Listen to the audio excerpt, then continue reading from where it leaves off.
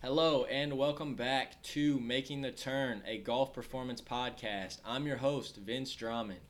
Today we have episode 2 with a super special guest, Hugo Alvarez Asori, who's here to talk to you guys about golf fitness for beginners. Hugo is a personal trainer. He's originally from Oviedo, Spain. He now lives and works in Madrid. Hugo is actually a former college golfer here in the States. He was my college teammate, my college roommate, and one of my best friends in the world, so it was super awesome to reconnect with him today. While he was here in the States, he was a great collegiate player. He was a second-team NAI All-American. He was a 2-time NAI National Championship participant, as well as a 2-time Junior College National Championship participant. Like I said, Hugo is now a personal trainer.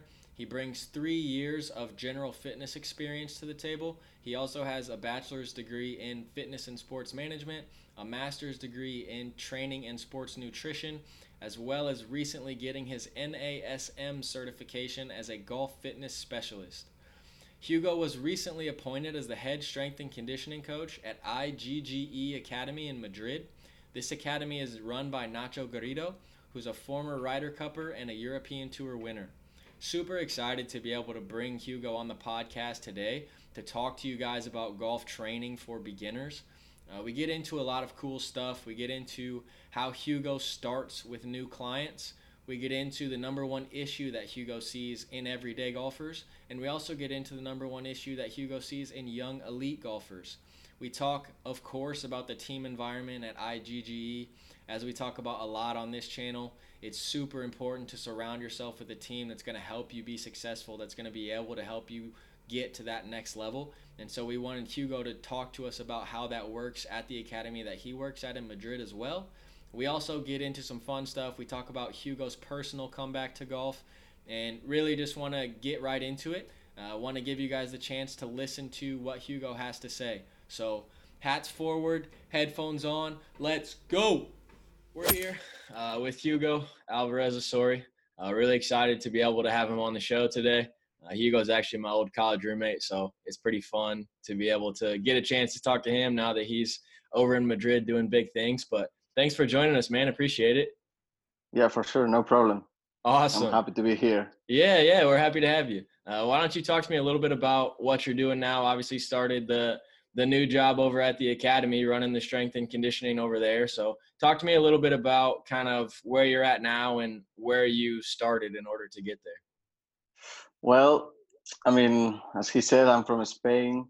So I started playing golf around 17 years ago when I was like 10 years old. And then I just started playing, and then I ended up going to the States. First, I went to North Carolina to a community college, and then I transferred to University of the Cumberlands, where I play with this man right here. And then after I finished school up there, I just moved back to Madrid. Well, I'm not from Madrid, but like that's like the biggest city in Spain, so it's where the most opportunities are.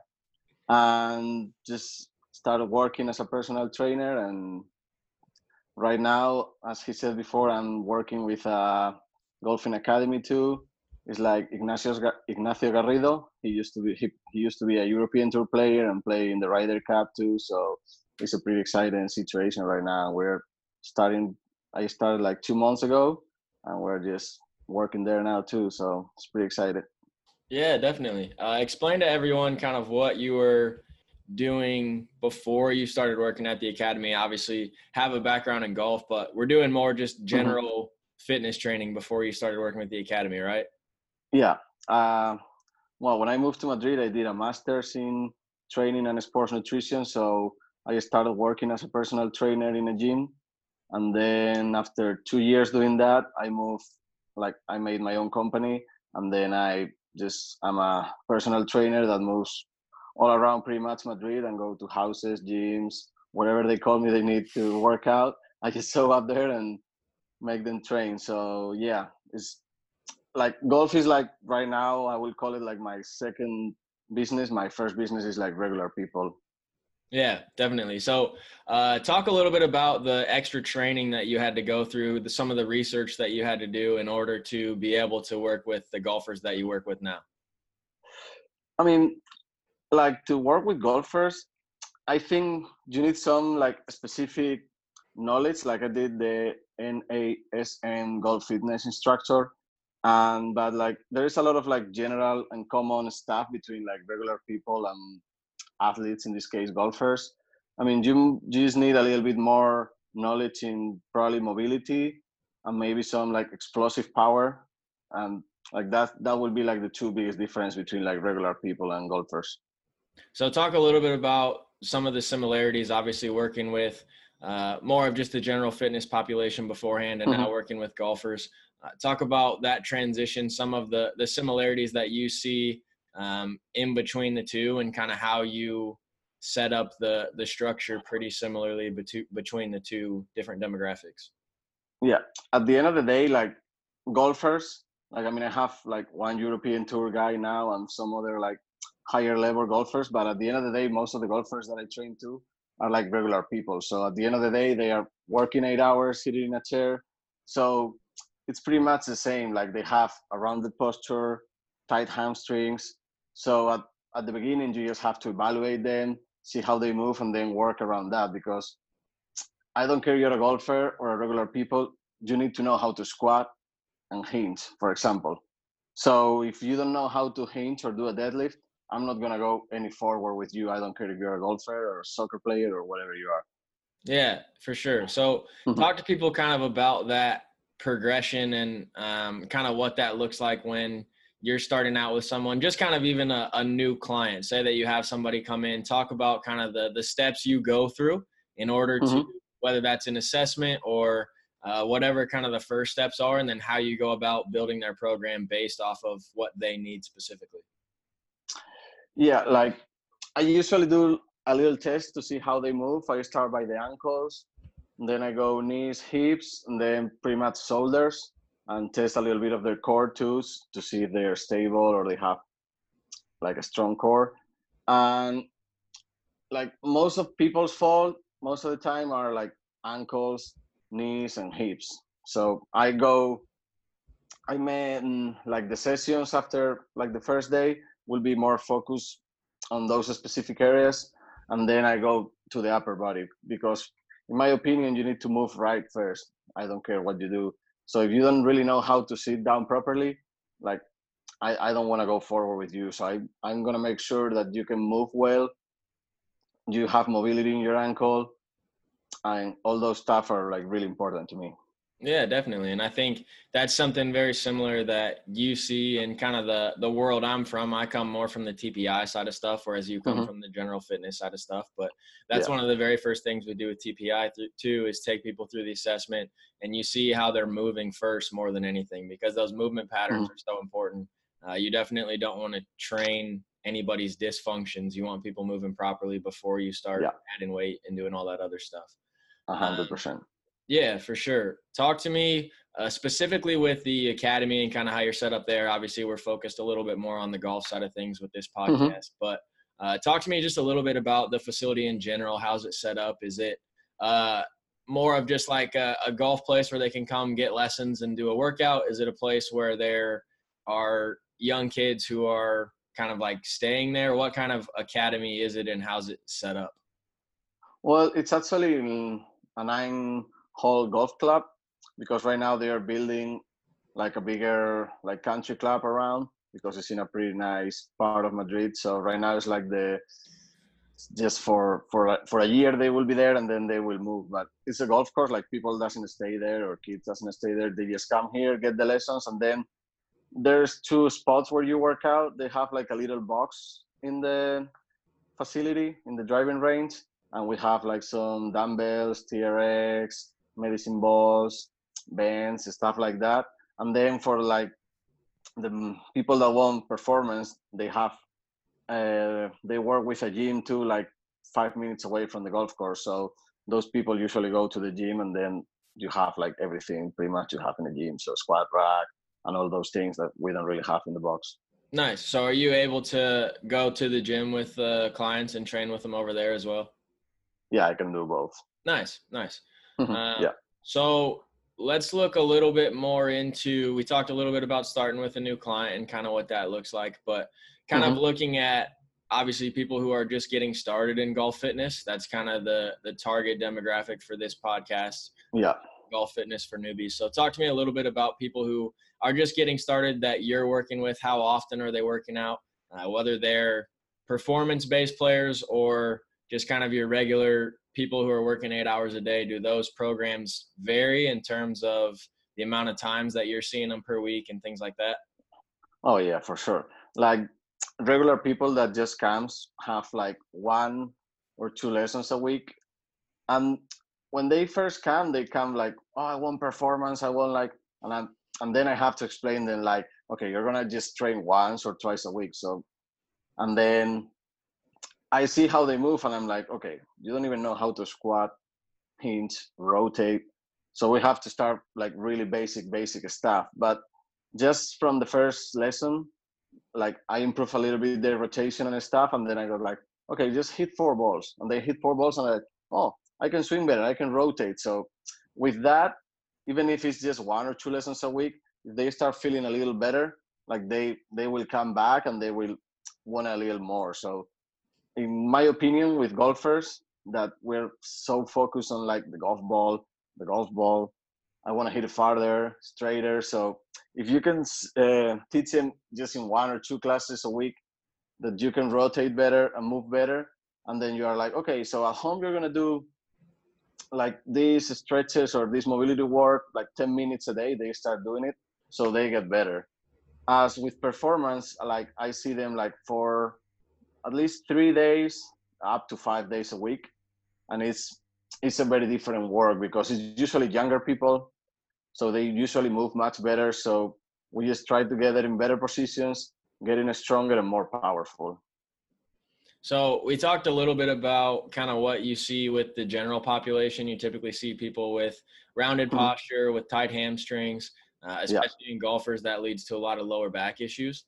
What is one of the main issues that you see when you're working with your performance golfers? When you're working with those younger golfers, is one of the main things that you kind of see come up over and over again? Usually, that's a good question. I mean, low back injuries are like pretty common too. And then usually shoulders too. Like usually complaining a lot about shoulders, but as we all know, golf, if you're a right-handed golfer, you just rotating one side and you don't do any swings or rotating the other side. So most of the time we create imbalances, and then usually low back and shoulder are like the most common problems that I see. And do you think that's a result of just the repetitive motion or a result of bad posture? What's that usually a result of? I think it's a combination of both, but usually like the shoulder, if you're a right-handed golfer, your right shoulder usually is going to be more mobile than your left, because your right shoulder is like open in the upswing and in the downswing, and the left one is usually like really short. So it's one of the common things I see in younger and even older golfers, that usually mobility in the shoulders is really like imbalance. Definitely. And so then obviously a lot of the training that we do in the gym can go to counteract that. I know, especially in a lot of the programs that we do, we're running a lot of, okay, you're doing equal amount of reps on both sides so that we can try to work through some of those imbalances.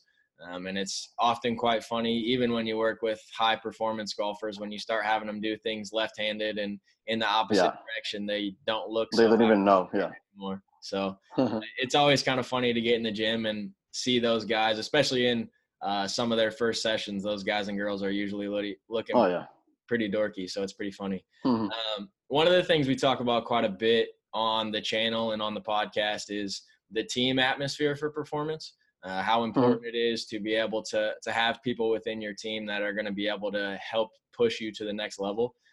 Talk a little bit about, obviously with the academy, you've kind of got everything right there, but talk a little bit about how you work together with that golfer and their specific team. So whether that's with their swing instructor or in regards to their nutrition and their recovery, just kind of the all-encompassing view of performance more than just having a swing instructor like maybe people did in the past. Talk a little bit about that team environment and that team atmosphere and how that kind of works with one another to help everyone perform at their best. Yeah, like for example, like in the academy, there's like the golf swing and the strength and conditioning, and we're with the regular people, not that much, but with the performance people, we're like talking all the time, because I can go to the golf swing instructor, and he's gonna be like, I don't know what happens. Like the athlete can rotate to one side or something. She's like, what would be the word in English? Like, I mean, when you don't rotate and you compensate, like turning, I don't know what would that be called right now. Like she's just incapable of getting in that position. So it's an overcompensation, and obviously using some other part of your body to get the club. Yeah. So after that, if I go test her or something, I might be like, okay, see, it's not like a problem of the golf swing. It's just because she cannot rotate. So that's why she overcompensates. So then I will go and work on that. And then she can come back the next day and be like, oh, I can move better. So we are like talking all the time to see how can I help them and how can they help me.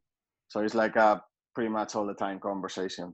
Definitely. And I think one of the things that's super important too is people, and usually instructors are pretty good about this, but people who watch different players on TV and they want to swing it like Dustin Johnson, or they want to swing it like Rory McIlroy or Adam Scott or whoever it is. A lot of people don't understand that your body has to move a very specific way in order for you to be able to get the club in those positions. And so that's why the communication between the fitness side and the golf instruction side are so important, because a lot of people just physically can't get the club in certain positions that their coach may want them to get into. Yeah. And so then are you guys doing a lot of specific exercises based off of anything they're trying to change in the golf swing? Like, are there certain exercises you'll do with people in order to help them get a little bit more shoulder mobility to get the club in a better position, or different things like that? Yeah, like we're talking all the time, and I might be working with you on shoulder mobility, and you just don't hit the ball farther. So we might be working on power, but always starting like from what I said to start with the regular people. Like, I'm not gonna start doing power exercise with you if you cannot squat, for example. So even if the golf professor tells me, oh, she needs more power, I'm like, well, I need to start teaching her how to move first, and then I can go to the other things. So like I don't care what they say. Like, I'm gonna make them move well, and then we can start putting weight or moving fast. Definitely. So let's talk about something a little bit more fun now. Let's talk about your personal comeback to golf. Obviously, we know you were a pretty good player in college, had a lot of success, but talk a little bit about kind of what happened after college and where you're at now when it comes to your personal relationship with the game. Okay, so I finished college, and my last year wasn't good. I didn't play good for whatever reason it was. And when I came back to Spain, I decided to keep studying. So that's when I started my master's and kind of quit golf. Because if I wasn't going to turn pro, I wasn't ready to just play for fun. So I need a little break. And now, 3.5 years later, I'm starting to get the itch back. So I started playing 3 weeks ago, starting to hit some balls, and it's been fun. I mean, it's weird when you hit a driver and goes 40 yards left, but so but yeah, it's fun. Was it you starting to work with the academy? Is that what kind of inspired you to try to make the comeback to golf? It was between the academy and Tiger, yeah. Awesome. So talk a little bit about kind of the hardest part of starting up the game again. Obviously, some of the people listening to this podcast aren't going to be elite level golfers. They're just people who are looking to try and improve their game, and they may not. I mean, they're going through struggles all the time, and so they may think that everyone who's an elite player always stays an elite player, and we both know that's not the case. So talk a little bit about the hardest part of starting up again, and maybe some of the areas you've been struggling as you get back into it. Well, the first week was just terrible. Like I just couldn't hit really the golf ball. It was going everywhere. The second week, like the long game, starting to click again. Like I mean, I'm not playing like I used to, but at least the ball was going straight, so I could go out in the golf course. But like what I noticed, the biggest difference is in the short game. Like it's not like I used to be like super good with the short game, but right now, putting and chipping is pretty bad. Because I think that's where you need the most time. And I mean, and even when I was a decent amateur, like the biggest difference with the pros or the better amateurs was the short game. So when you stop doing any short game and then you come back, I think that's like even the hardest part to do. Yeah, for sure. And I think that's one of the things that is pretty easy to recognize, even if you're an elite level amateur or a young professional and you play with people who are kind of more of the weekend warrior style. It's pretty easy to see the difference in the short game. Obviously, they may not hit it as far and they may not hit it as straight, but more times than not, they're getting it up around the green near regulation, but they're still making doubles and triples. So the short game is definitely the part of the game where even as a college coach, we're having our kids constantly work on it, constantly try to get better at it because they can never be good at it. Give us a little insight into maybe some of your goals. What do you, from a golf specific standpoint, what are you looking to get out of your game moving forward? Do you want to compete again, or are you just picking it back up for fun? What's your goals moving forward?